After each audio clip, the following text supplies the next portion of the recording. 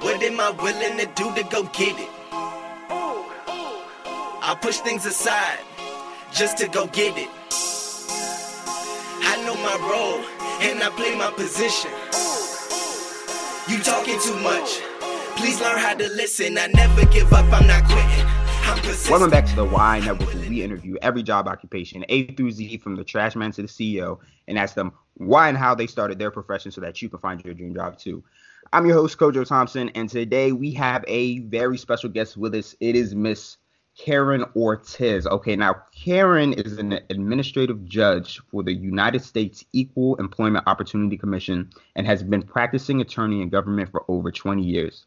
She absolutely loves what she does and would be thrilled to share her story with us today. Karen, shall I proceed? Yes, indeed.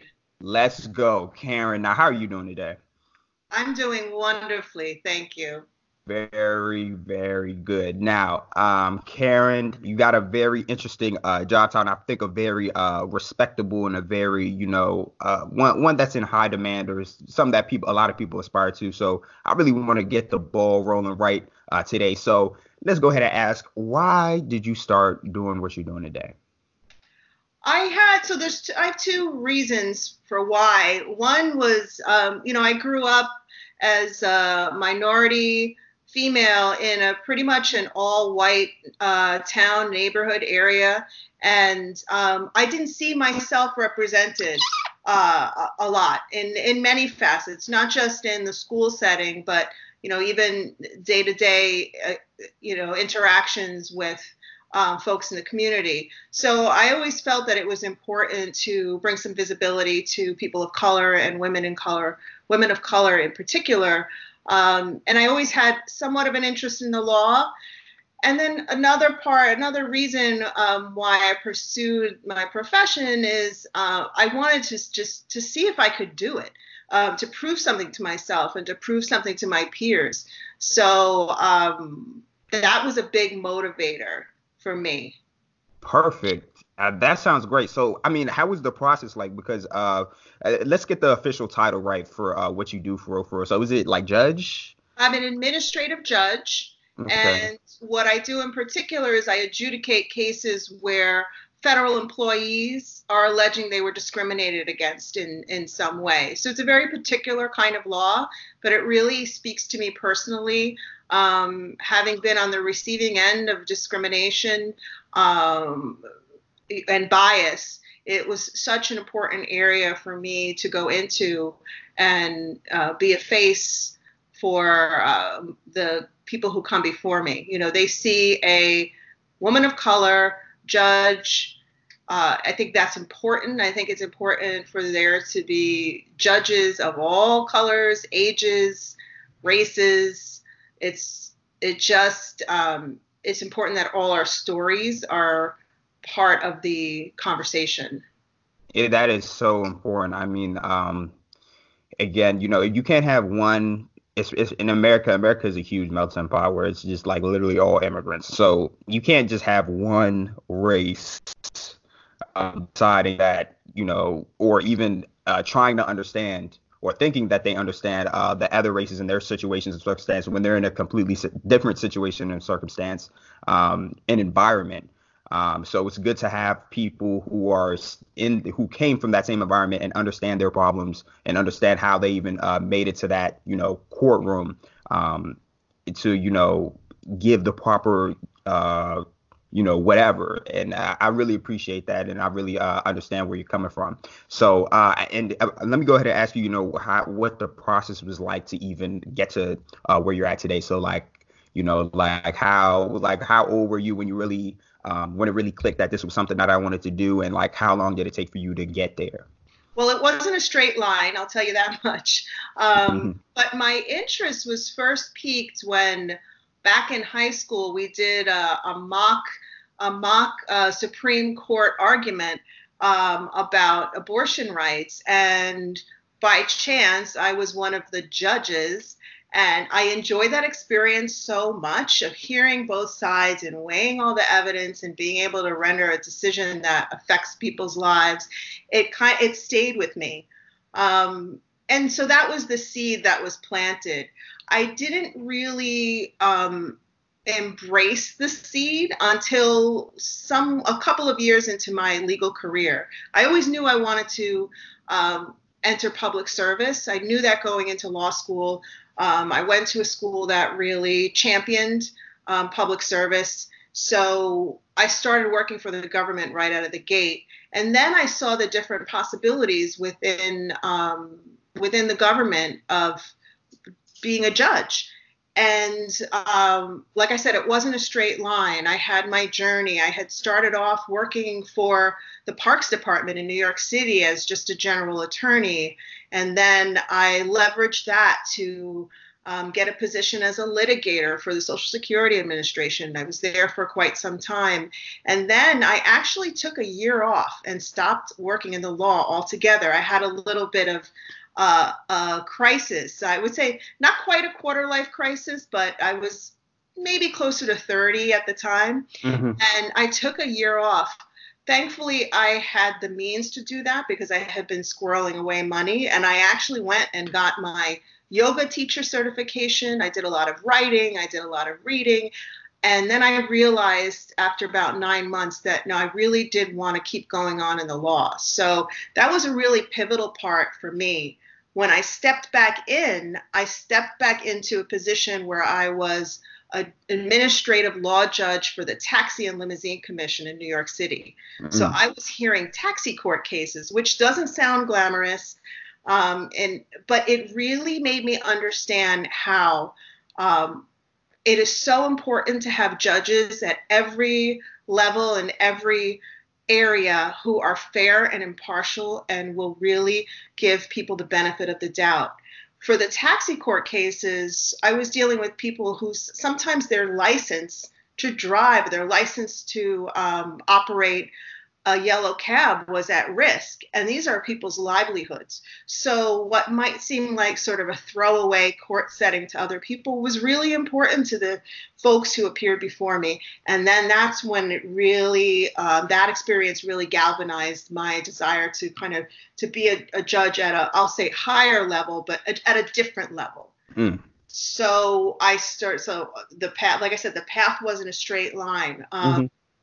I realized that I needed different kind of experience too. I needed some managerial experience. And so I took a job with New York City Transit, managing other attorneys. I picked up some skills that really have served me well. And then I had taken a test for federal, for attorneys who wanted to become federal administrative law judges.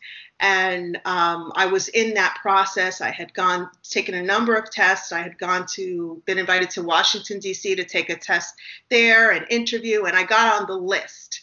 Okay. So I thought I would come off that list, but it was totally, how I ended up doing what I'm doing was very serendipitous. I saw a listing on a website called usajobs.gov, which is a great website where you can find tons of listings for federal jobs at entry level up through supervisory levels and very high level positions. Mm-hmm. So I saw a listing for an administrative judge opening at the EEOC office in New York City. I'm based in New York City, so I went, wow, this is like tailor-made for me. Meanwhile, mm-hmm. on that other list waiting to get off that other list, which could put me anywhere in the country. So I applied and I got called in for an interview, and it was like I knew I was supposed to be there. I had the best interview I've ever had in my life because I did my homework ahead of time. I was authentic and I truly, really wanted the job.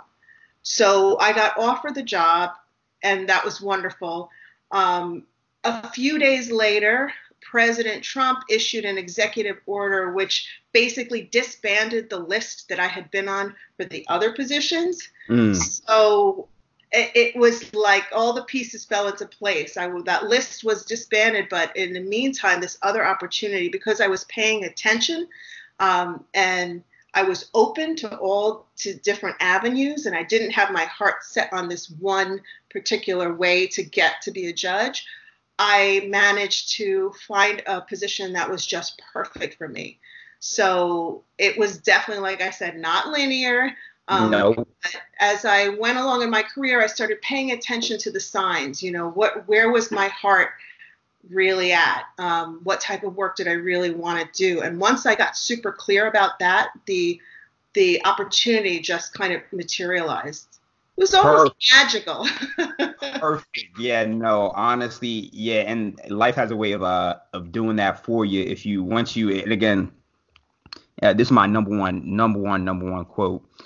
In order to get what you really want, first you must be who you really are, and you got to figure out who you really are. I'm trying to tell you guys, like it will all fall into place as soon as you start being who you are. And that was an excellent how the process was story. And just a quick little mini question before I move on to the next one, like how many years of college did it take? I know some people want to hear that part. So I got a 4-year degree, English major, and then I actually took a year off after college and worked at a law firm. I worked for a criminal defense attorney, and I'm glad you asked that question because that even made me more determined. Yes, I definitely want to be in the law. I didn't necessarily want to do criminal law, but I understood what the day-to-day of being in a law practice or being a lawyer would be like. And so that was so important because then I went to law school, applied to law school, knowing that I had given myself at least a year to really make sure that I wanted to go to law school. Law school was 3 years. It's not cheap.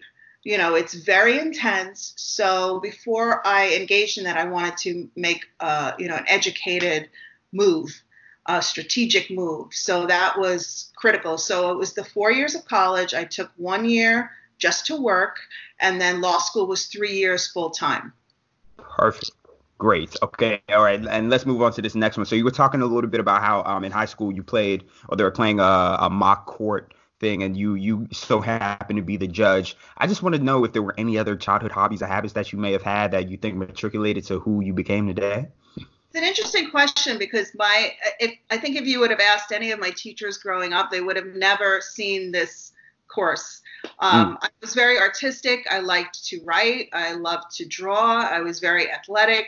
And so I don't see necessarily a direct correlation, but I did fully throw myself into the things I loved. So I think that stayed with me. Once I kind of developed that passion for the law, I was all in, just like any of my hobbies.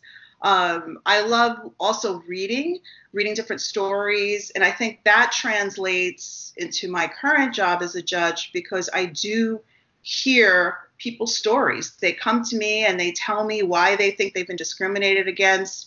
And they're very vulnerable. And so I feel like having that experience of really listening to people's stories, whether they're written or oral, has translated into me being able to sit back and say to a complainant who comes before me, what's going on? Tell me what's going on. How do you feel? What are things like now in the workplace? And really tease out that information in a way that serves my purpose, which is to mete out discrimination in the workplace. Perfect. And okay, let's go ahead and ask you what an average day like is for an administrative judge. Well, I would say I have more of an average week. Okay. One of the things I love about my job is that I kind of control my calendar, and I like to start the week off. Mondays and Fridays are usually writing days for me, and what I mean by that is I'm working on written decisions that are going to be issued in cases. I will also use those days to collaborate with my colleagues or my interns and talk about strategies for how I'm going to deal with a particular case. Usually Tuesdays, Wednesdays, and Thursdays, I'm doing conferences with the parties or I'm doing hearings, and those could be in person. Sometimes I do them by video teleconference. I do have cases that sometimes are across the country or even overseas, and then I'll do a lot of telephone conferences as well. So I kind of bookend my week because I know I'm stronger writing sort of at the beginning and the end of the week. So I bookend my week with that intense decision writing and collaboration. And then in the middle of the week is when I really engage with the parties. And like I said, that could be conferences or hearings or telephone calls, what have you. Perfect.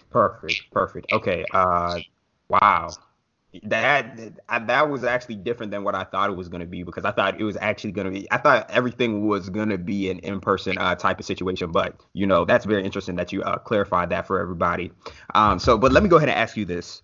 What do you enjoy the most about your work?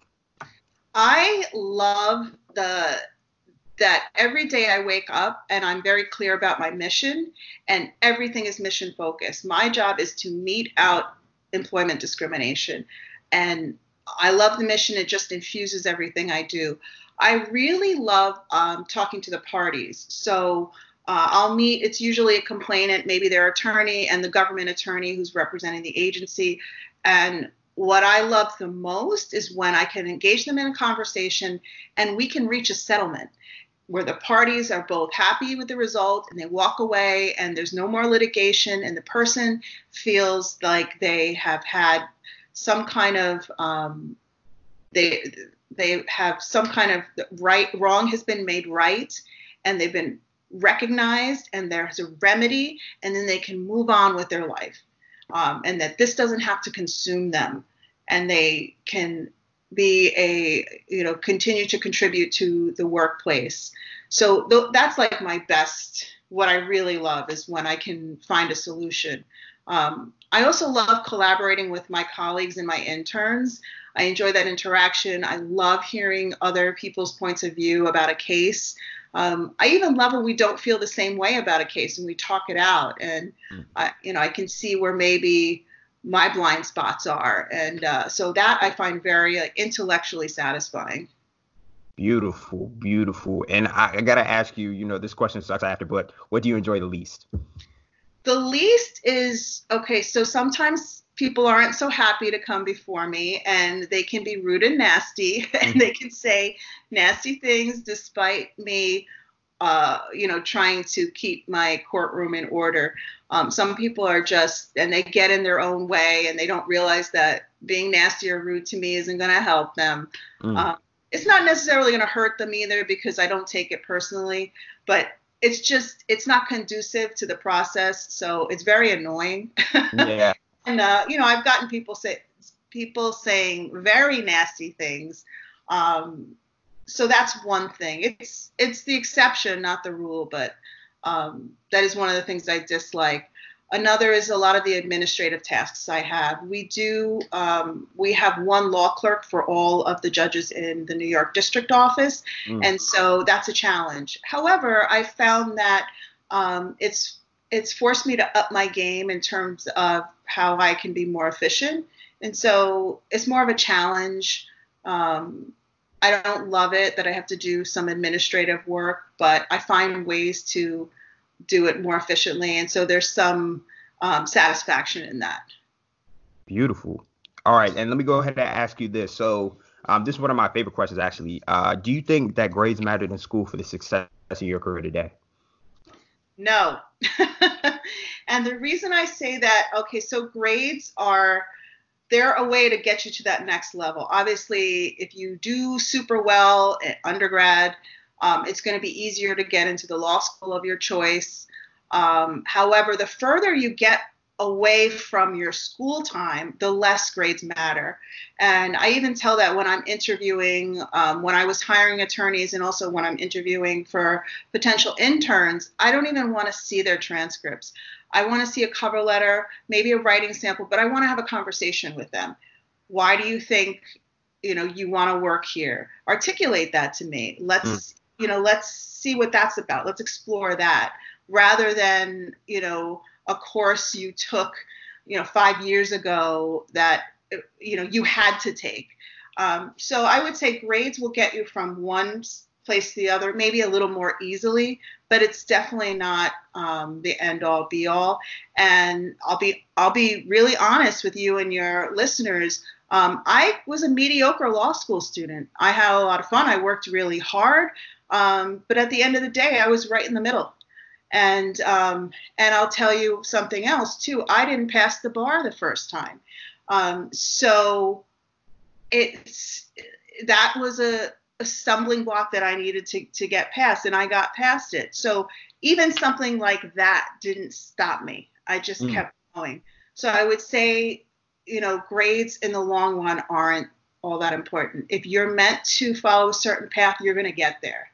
Perfect. And honestly, that was so beautiful. Again, because I'm a part of the camp of grades really don't matter. It's really what you're like, what drives you to even work there. Like why do you want the job, and is it like something that you really really want to do, or you just got the grades for it and you're just like showing off your grades? You're like, nah, I got the grades for it. You should hire me. But that has absolutely nothing to do with your devotion towards the task at hand and the opportunity, the job that you're applying to. So very grateful that you cleared that up. And again, a perfect follow-up question for that is, what do you feel your impact is? What do you feel that you're devoted to? You already answered that question, I feel like, early in this interview, but let's go ahead and re-clarify that for the audience real quick.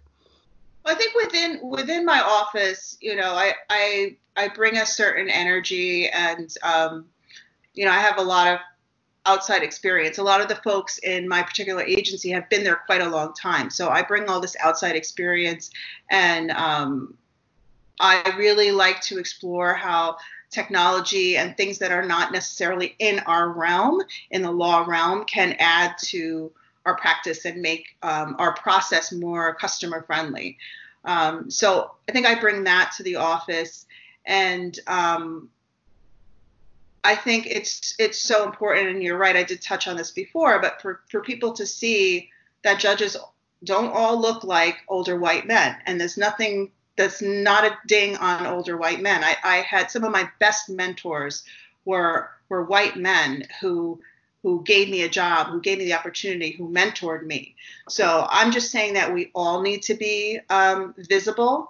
And when I see someone who comes before me and they are not expecting me to look and sound the way I do, and there's like this wave of relief or this surprise, it's really cool, because I know they're thinking, oh, wow, I might get a fair shot here, or they don't look like what I thought they looked like. Oh, and it kind of makes it clear that this is going to be a level playing field.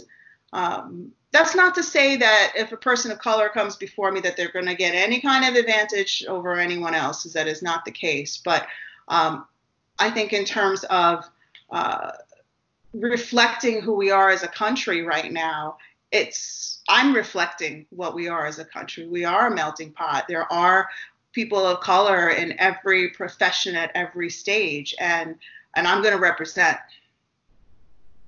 Beautiful, beautiful. And we're winding down to that last question. So if there is one piece of advice that you could give to somebody out there listening right now who wants to be in your position today, what would it be? I would say